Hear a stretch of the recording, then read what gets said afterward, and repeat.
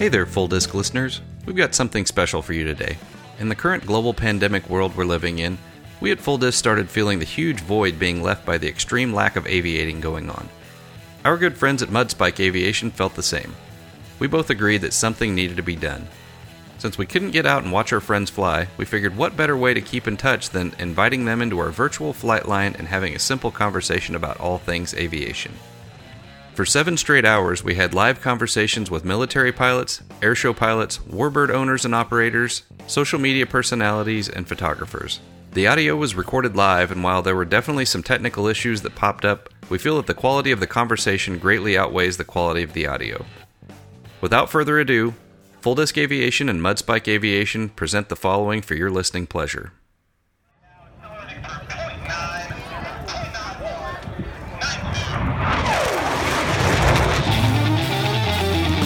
Full Disc Aviation and Mudspike Aviation presents an Aviation Conversation. All right, everyone. Welcome back to our virtual air show. I'm going to be closing out the day. This is Sean Mitchell at Ron Ritchell on Instagram, and I am joined by my good friend Chris Loaf. You want to say hi, Chris? Yes, hello everyone. Chris Loaf here at Loafing Photo on Instagram. And we are delighted, sorry to cut you out there, we are delighted to be joined by our guest, the hilarious and entertaining Combat Learjet, who we have ascertained goes by the name Steve. So welcome, Steve. Hey, thanks guys. I appreciate you having me today. All right. Well, of course, we are very happy to have you here to fill out and be the closer for our day. But if you don't mind, would you kindly tell us about your background and what got you interested in flying? Yeah, sure. I would like to have said that I was, that 5-year-old that had that dream of flying my whole life, but I really didn't. I kind of wandered around, wasn't sure what I wanted to do. And I think when I was in high school, I had a cousin that he ended up flying B-1 bombers, and I saw a picture of him. He just graduated from pilot training and had his flight suit on. He was standing in front. He had a red Fiero, and I thought that was about the coolest thing in the world. And I started thinking about it and kind of asking questions. Hey, what do I need to do? And I had one other family friend that was a colonel in the Air Force, and he had some guidance like, hey, here's how you can go down this path. And so I went away to college. I went to Albuquerque University in New Mexico and discovered ROTC and tried that for a little bit, and then didn't really like it. Didn't think I liked the military. It was kind of a lot of backstory there. And then so I got out for a while, and then somewhere along the way in my college career, I went, wow, I could fly airplanes in the military. They're looking for guys to do that. And so I ended up going back and getting serious about it, and that's really when I kind of started flying, got my private pilot's license, and started working towards my goals in the military. So I wouldn't say I was one of the guys that started out just, wanting to fly from 5 years old on. So it just kind of found me along the way in my college days. If you don't mind me asking, what did you fly when you were going through training? Yeah, so before you go to pilot training, I got my license in a 152. I also flew a 172 a little bit. And then you go down to the Air Force had a screening program that you fly a 172. That was down in Hondo, Texas. I flew that. And then when I went to pilot training at the time I went through, they were flying the T-37, and everybody flew the T-38. So okay. I was thrilled to get to fly actually the 38. I thought was an incredible aircraft, so I was really excited to fly that. And that's what I flew during my training time, and then when I graduated, I went on to other things. Well, I can tell you that both Chris and I are big fans of the T-38, along with quite a few of our other photographers. It's a beautiful looking plane. But could you tell a little bit more about what it's actually like to fly that plane, if you want to think back that far? Yeah, no, I still remember my very first ride in it. So you're what they call the dollar ride, the first ride you get in it.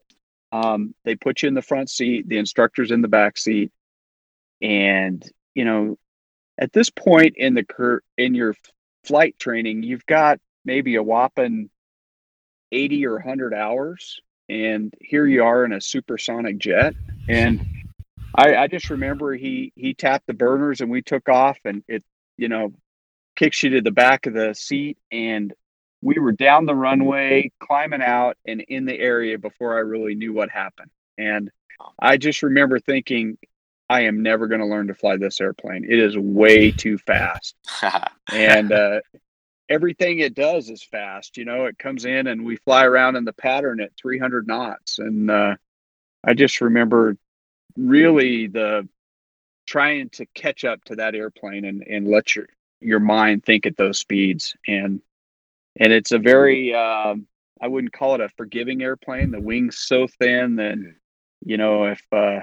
if you don't respect that airplane, it will definitely kill you. So I just remember early on thinking there's no way I'm going to learn to fly it. And then somewhere along the way, I just found my way in it, and some guys really thrive in it. And I love that airplane. It was fun to fly. And I really felt like it did everything, that they ask you to do well. It was not as acrobatic as a T-37. That one did a lot more stuff, but the 38 really was just a sweet flying airplane, and I enjoyed it a lot. Well, that's awesome. It looks it just looks like such a beautiful plane, and from everything we've heard from other people, it sounds a lot like a hot rod. It doesn't have a lot of movement side to side, or the maneuverability that another plane might have, but it is pretty fast. It's interesting to hear you talk about it as something that's tricky to keep up with almost. But let's jump on to the ultimate question, which is how did you end up in the Combat Learjet? And if you don't mind, second part, can you explain the mission of the Combat Learjet? Sure. Yeah, you bet. So, one more thing I want to say on the 38, it took 10,000 feet to do a loop on that thing. So wow, that's how lack of maneuverable it was. So you had to, when you went out in the area to do your acrobatics, you had to build in that much space to do it. So anyway, I graduated pilot training. At the time I graduated, about over half of the guys were not getting airplanes. It was a time that the Air Force had way too many pilots and not enough cockpits to go to. So they called it banking pilots. So over half of my class went to a desk job for 3 years. Wow. So the people that, the top half of the class that got airplanes, it was very limited. There wasn't a lot of fighters. In my drop, there was no bomber. I wanted a B-1. I wanted an A-10. There were none of those dropped. So it was limited what did drop down. I mean, one guy got an F-16 to be determined somewhere, and there was a C-21. I didn't get the C-21 originally. I got a KC-135 out of pilot training, and I went and I flew that my entire Air Force career for 10 years. I was upstate New York for a few years, and then I went to Fairchild in Spokane for 4 years. And then I finished up at the schoolhouse as a 135 instructor for a couple of years at Altus. Okay, and so you flew that KC-135 for quite a while of your career, then. I did. I flew that for the 10 years I was in the Air Force, and that's ultimately how I kind of discovered the C-21 Combat Learjet Squadron. Is I was doing a mission, getting ready to get out of the Air Force. I wanted to go to the airlines, and I had a student who was a C-21 guy. So he had finished up his C-21 tour, and he was now coming to the KC-135. And we happened to be doing an air refueling track over Colorado, near Colorado Springs. And he told me, hey, there's a little guard unit down with 2 airplanes. And I just happened to have the phone number for the operations officer. So I was like, man, I would love to do that. So I ended up, his name was Mark Dureski, and I ended up getting the number from him, and I called, and it just so happened the unit was looking at having a hiring board in the next 6 months. And so I got all my stuff together and kind of rushed. The guard's a little different. You gotta go meet the folks, and they gotta like you, and then they decide whether or not they want to hire you into a unit. And long story short, I ended up getting hired into that unit, and I flew the C-21 for 17 years in the Colorado Guard after my Air Force time. So, and I was a full-time guy. They asked me to be a full-time guy, so I put my airline goals on hold, and then 9/11 happened and a lot of that stuff. So I just stayed in the unit and really enjoyed flying the Learjet for that long. So it was a great mission. So that's kind of my history. To answer your second part of the question is the C-21's primary mission is carrying around in the military general officers and or other. Sometimes we carried representatives and even senators and stuff like that. So it's a DV transport aircraft. The Air Force uses it primarily for that.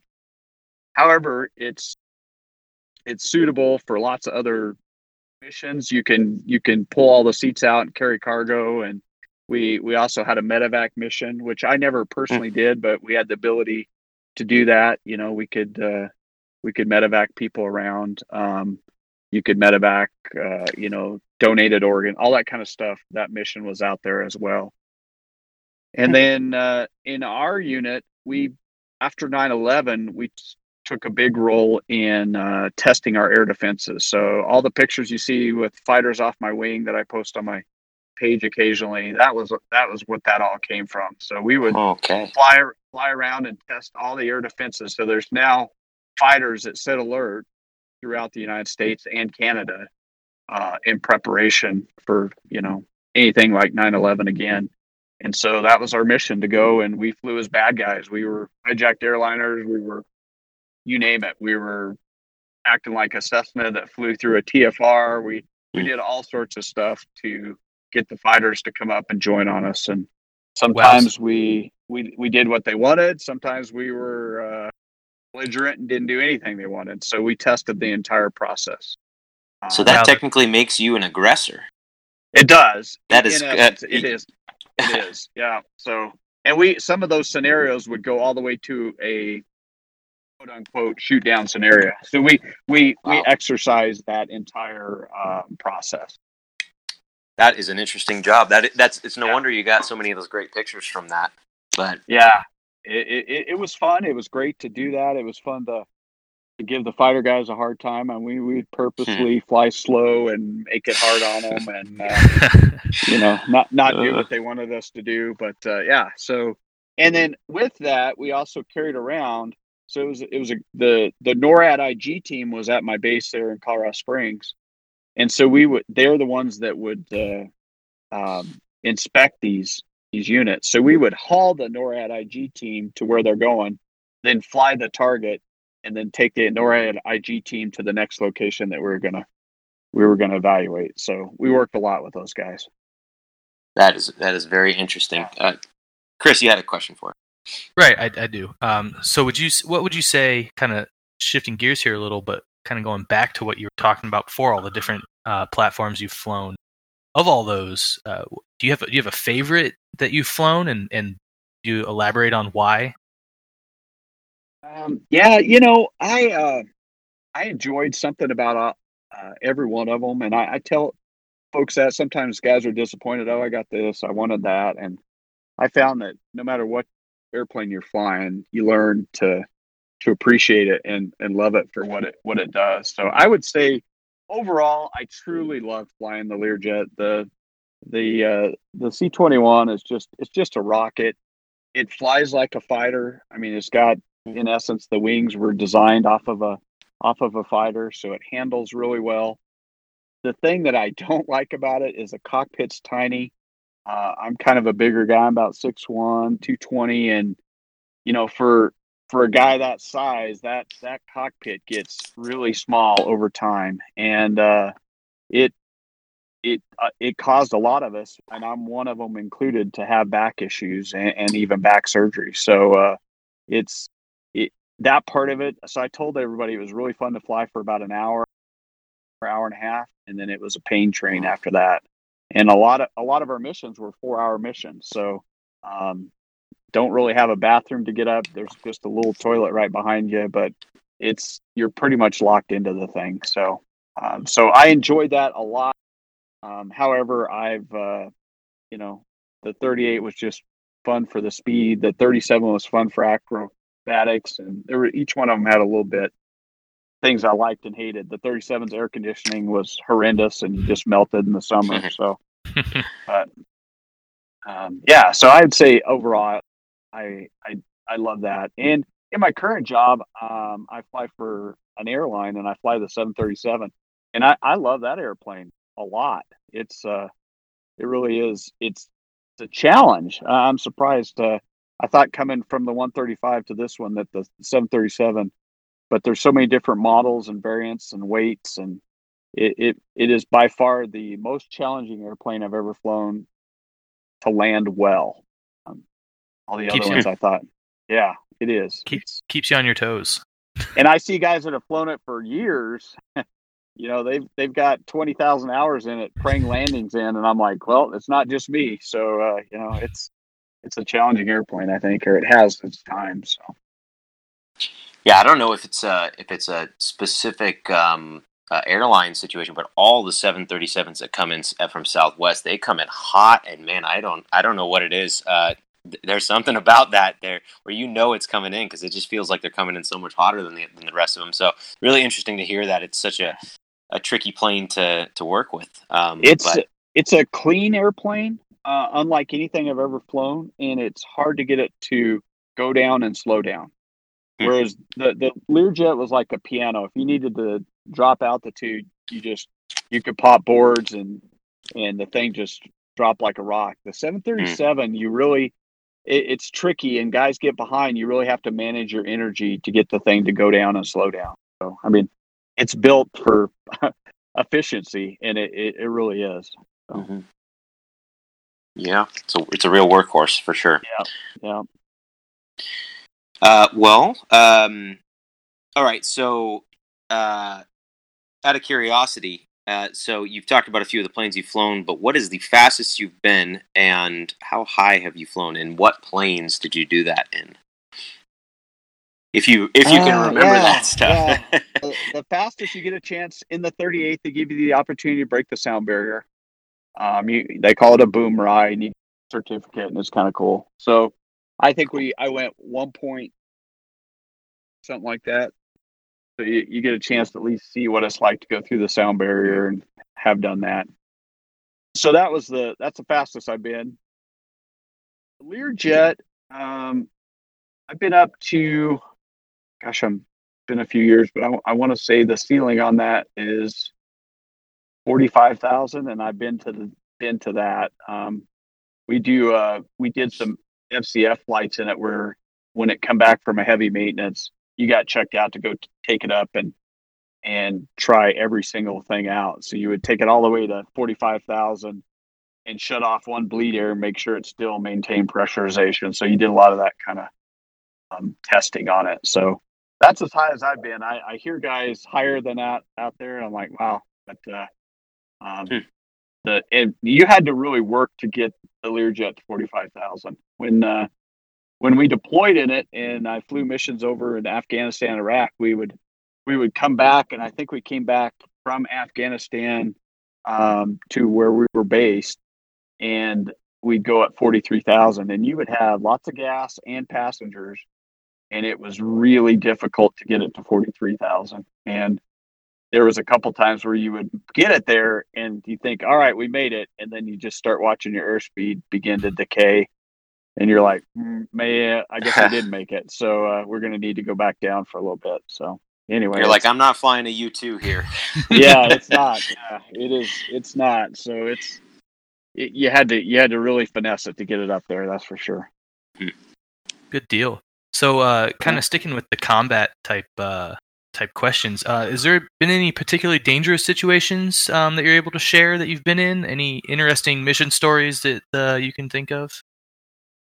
Flying that thing, that's the whole tongue in cheek about the Combat Learjet is, if you see the patch, it's unaware, unafraid. And, so we flew that thing into some nasty places, and we had no equipment to detect anything. So that's the unaware, or we just went into them and we were unafraid, I guess, where that went. So there were some places that you would go at times wondering, I a couple times I was on approach and all of a sudden they say the airfield's being shelled, so you're like, okay, well, we're holding, and and then you land and you're gas, and it wasn't too long ago that they were shelling the field, and here you are out by the fuel tanks trying to get gas on the thing. So there's a few of those scenarios, but nothing like I can't say I've ever really been shot at that I know of and done anything like that. And stories of close calls, I probably had my closest calls. I did have my closest calls in the KC-135. I just shared just recently, I had a close call with a B-2. We just about hit each other going beak to beak. And we missed by 50 feet or less, and we flew through their wake turbulence. I was refueling some F-18s one day, and an F-14 went right through between the F-18 and us. The F-18 was maybe 300 yards off our wing, and the F-14 co-altitude went the other direction between us. So, wow. So there's some times that stuff like that just gets mixed up. You're out there refueling in areas with lots of fighters coming and going, and if somebody misreads the spins where they're supposed to be at what time, it can get hairy, But those are the times where you realize, wow. Go sideways on this pretty quickly if you're not careful. So yeah, every mission seems to be a potential dangerous one. It's just it's crazy to hear those kinds of situations come up. But it's just putting lots of airplanes in a small area. Anytime you do that, you do everything you can to try to reduce the risk of that. But as airplanes are coming and going, and as a 135 guy, they're always coming to get gas. So there's lots of potential to be in the wrong place at the wrong time. And most guys that flew the 135 have probably got some of those stories, where you had close calls with air-to-air type stuff. Well, we got a couple of questions from followers on the Discord here. Photography-ish asks, what was the motivation behind starting your Instagram account, and is it anything like what you expected when you started it? Yeah, it's a good question. Yeah, I think what really got me to want to start it was I was doing that mission with fighters off my wing, and I had been exposed to Instagram a little bit and seen that, hey, this is a great platform for showing. I like the just how you scroll through it, and so I decided to kind of look at it and go, hey, this is great. This is a great format to post some of my pictures I got with fighters and stuff off my wing. So that's what got me started. And when I first started my page, I was a purist in the sense that I only posted my own stuff. I was really proud of that. And then it probably took me 6 months to go, this is getting boring, because my own stuff's just same stuff over and over. So I started looking around, seeing, wow, there's a lot of cool aviation stuff out there. And that's really where I made the jump. And that's when my page really started kind of growing, is when I just started posting other cool things out there. And I really didn't know what to expect of Instagram. There's times where I love it. There's times where it drives me crazy. I've been very grateful for some of the people that I've got to meet on there. I mean, there's some incredible people out there that I would never had the opportunity to come across, and I'm really grateful for that. Getting a chance to meet and talk to some of these people. So it's been a wonderful platform for aviation as a whole, I think, and I'm honored and thrilled to be a part of it. That's awesome. Kind of pulling on the similar thread there. Question from GM Fuller down in the chat. Where did your friendly Instagram relationship with the other page, one of your friends, Pilot Stuff, originate from? So Pilot Stuff and I are buddies, and we flew the Learjet together for 17 years. Okay, wow, that's awesome. Yeah, so we're still great friends. that the giving each other a hard time goes way back. We did it long before Instagram. And we did stupid stuff like he'd ride his bike to work, and I'd try to hide rocks and stuff in his backpack. So he's having to ride his stuff, So we just did that kind of stuff back and forth our entire career, and it just came natural when we both got on Instagram. I started my page first. I talked him into starting his, and once he got it going, then it wasn't long before I was giving him a hard time, and he's done the same. And so I mean, I get that question all the time. Do you hate that guy? I'm like, no, man, he's a great guy. We're great friends. We stay in touch. We talk a lot. We don't live in the same area anymore. He got hired, went to another airline, and so we're not seeing each other on a regular basis, but we still keep in touch. So yeah, that's the history behind it. So, and sorry, keep going. Sorry. I just said guys like to give each other a hard time. You know how it is. So it's just it came natural to make fun of him with stuff. So yeah, it seems like if anything, it's kind of giving you a little heat, almost like you got something. People really seem to be interested in rivalries and stuff like that. It seems to gain people popularity, but it's been pretty funny to watch you guys rib each other. It certainly adds to the kind of comedic element of your account, which all starts from your, from the unaware and unafraid kind of situation that comes up. So I guess a question that would be kind of similar to that, that relates to the constant ribbing that people give each other. Did you have a call sign? And if you did, would you be willing to share it? And maybe I guess we could go PG-13 rated story of how you got it, if you had one. No, I do have a couple of call signs. I don't have anything spectacular. I know a lot of guys earn their call signs with doing whatever they did, and I was called Cowbell in my squadron, and only because nothing really because of that, just the fact that cowbell video came out, and next thing I know, people were calling me Cowbell. And of course I did the thing that anytime you get a call sign that you think stupid, you hate it, you're like, don't call me that. And the more I tried that, the more it stuck. And then after a while I just kind of embraced it. So nothing really I didn't do anything dumb. I didn't, a lot of the guys at time of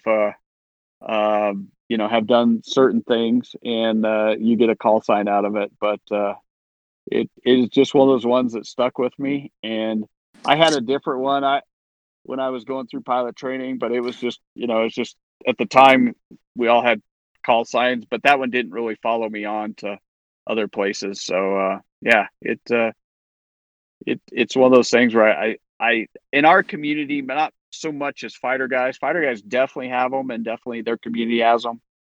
Our community was a little bit more hit and miss whether you had one or not. So a lot of times guys would get them, but it's definitely a huge part of the fighter community.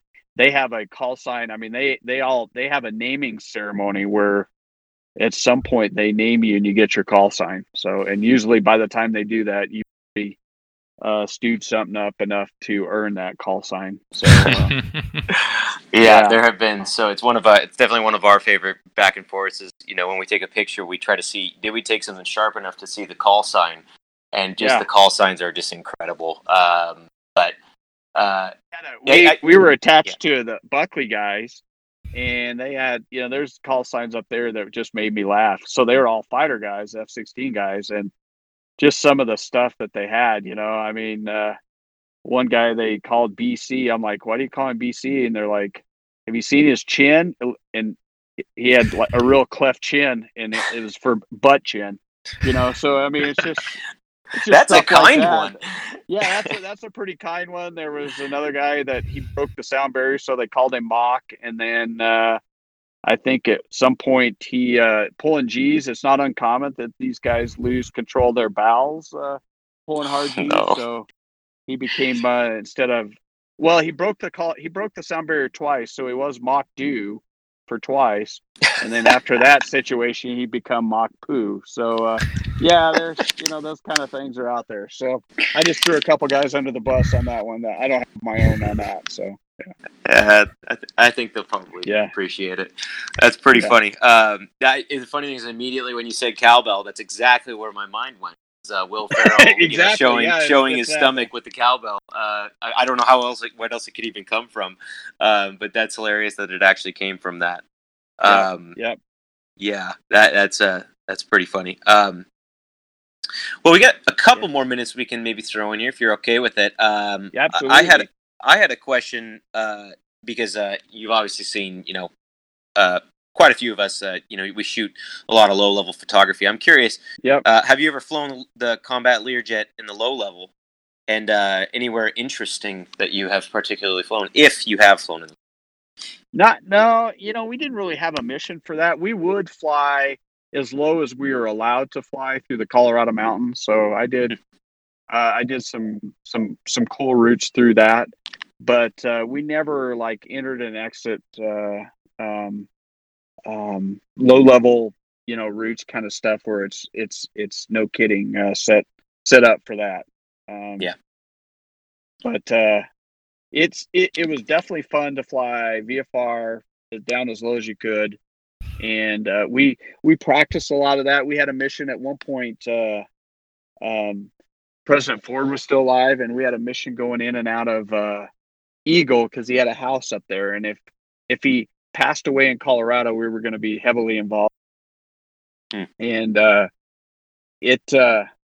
so we went up there and trained, if we lose an engine, how are we going to escape out of some of these mountains? So we went to Aspen and Eagle and Leadville and all these Colorado type towns. So we did a lot of low altitude flying in and out of that stuff. But I don't have per se a cool low altitude, low level route that we flew on a regular basis. So that was kind of, they really didn't want us doing too much of that stuff, but we did what we could through the mountains.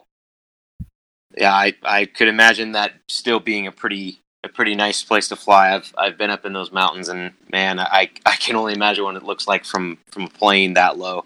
Yeah. But well, if we don't have any other questions for you, but I would love to give you an opportunity to just plug away anything. Obviously, I think most people will probably know you from your Instagram account, so I'm guessing you're probably not going to need to share that one. But anything else you want to throw out there or plug before we head off into the sunset here? Yeah, I appreciate it, man. I appreciate you guys having me on here. I truly am honored. It still makes me laugh. I was just telling a buddy, I'm like, I don't know why they want to talk to me, but yeah, I'm going to go do this. So I appreciate it. It's fun to do this kind of stuff. Yeah. And I'm out there.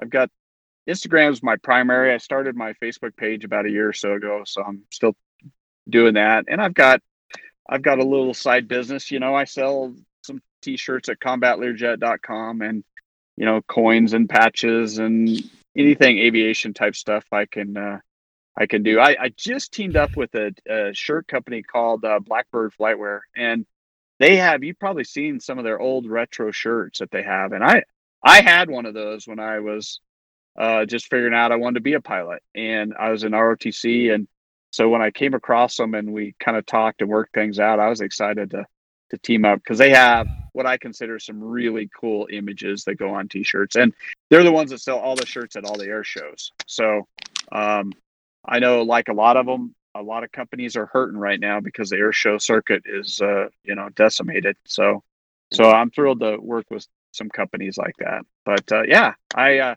appreciate the opportunity just to come and tell stories. I guess the older I get, the more I'll probably enjoy telling my old stories at some point. So, but yeah, this is a great platform, and I know you guys put a lot of work into making this happen. So thanks a lot for that. Oh, of course, the pleasure's been all ours. And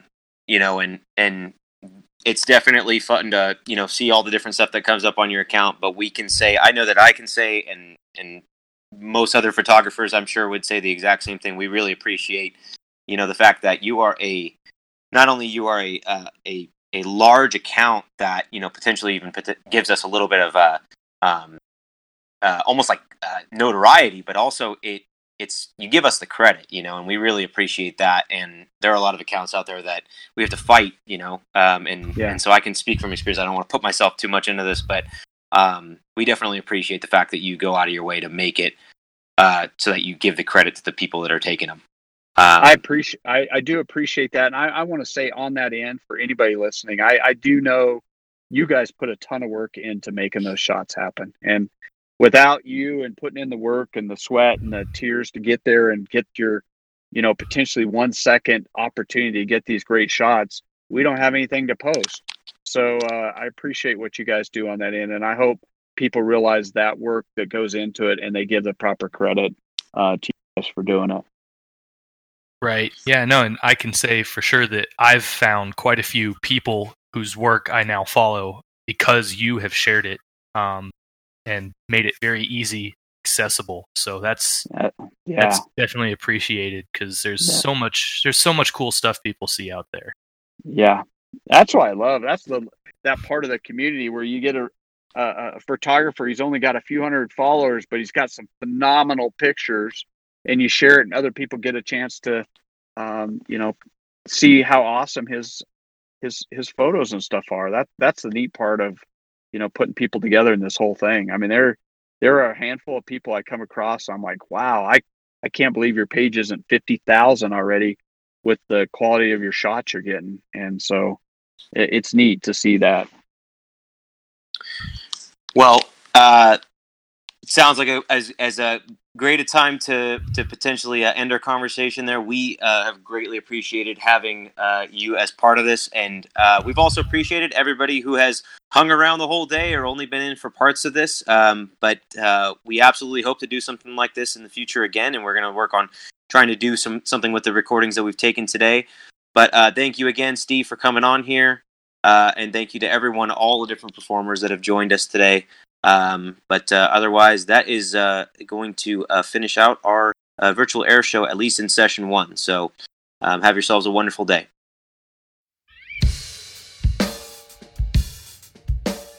Thank you for tuning in to this aviation conversation.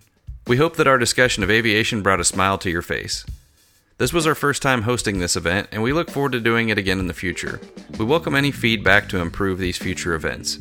You can find Full Disc Aviation online at www.fulldiscaviation.com and Mudspike Aviation at www.mudspikeaviation.com.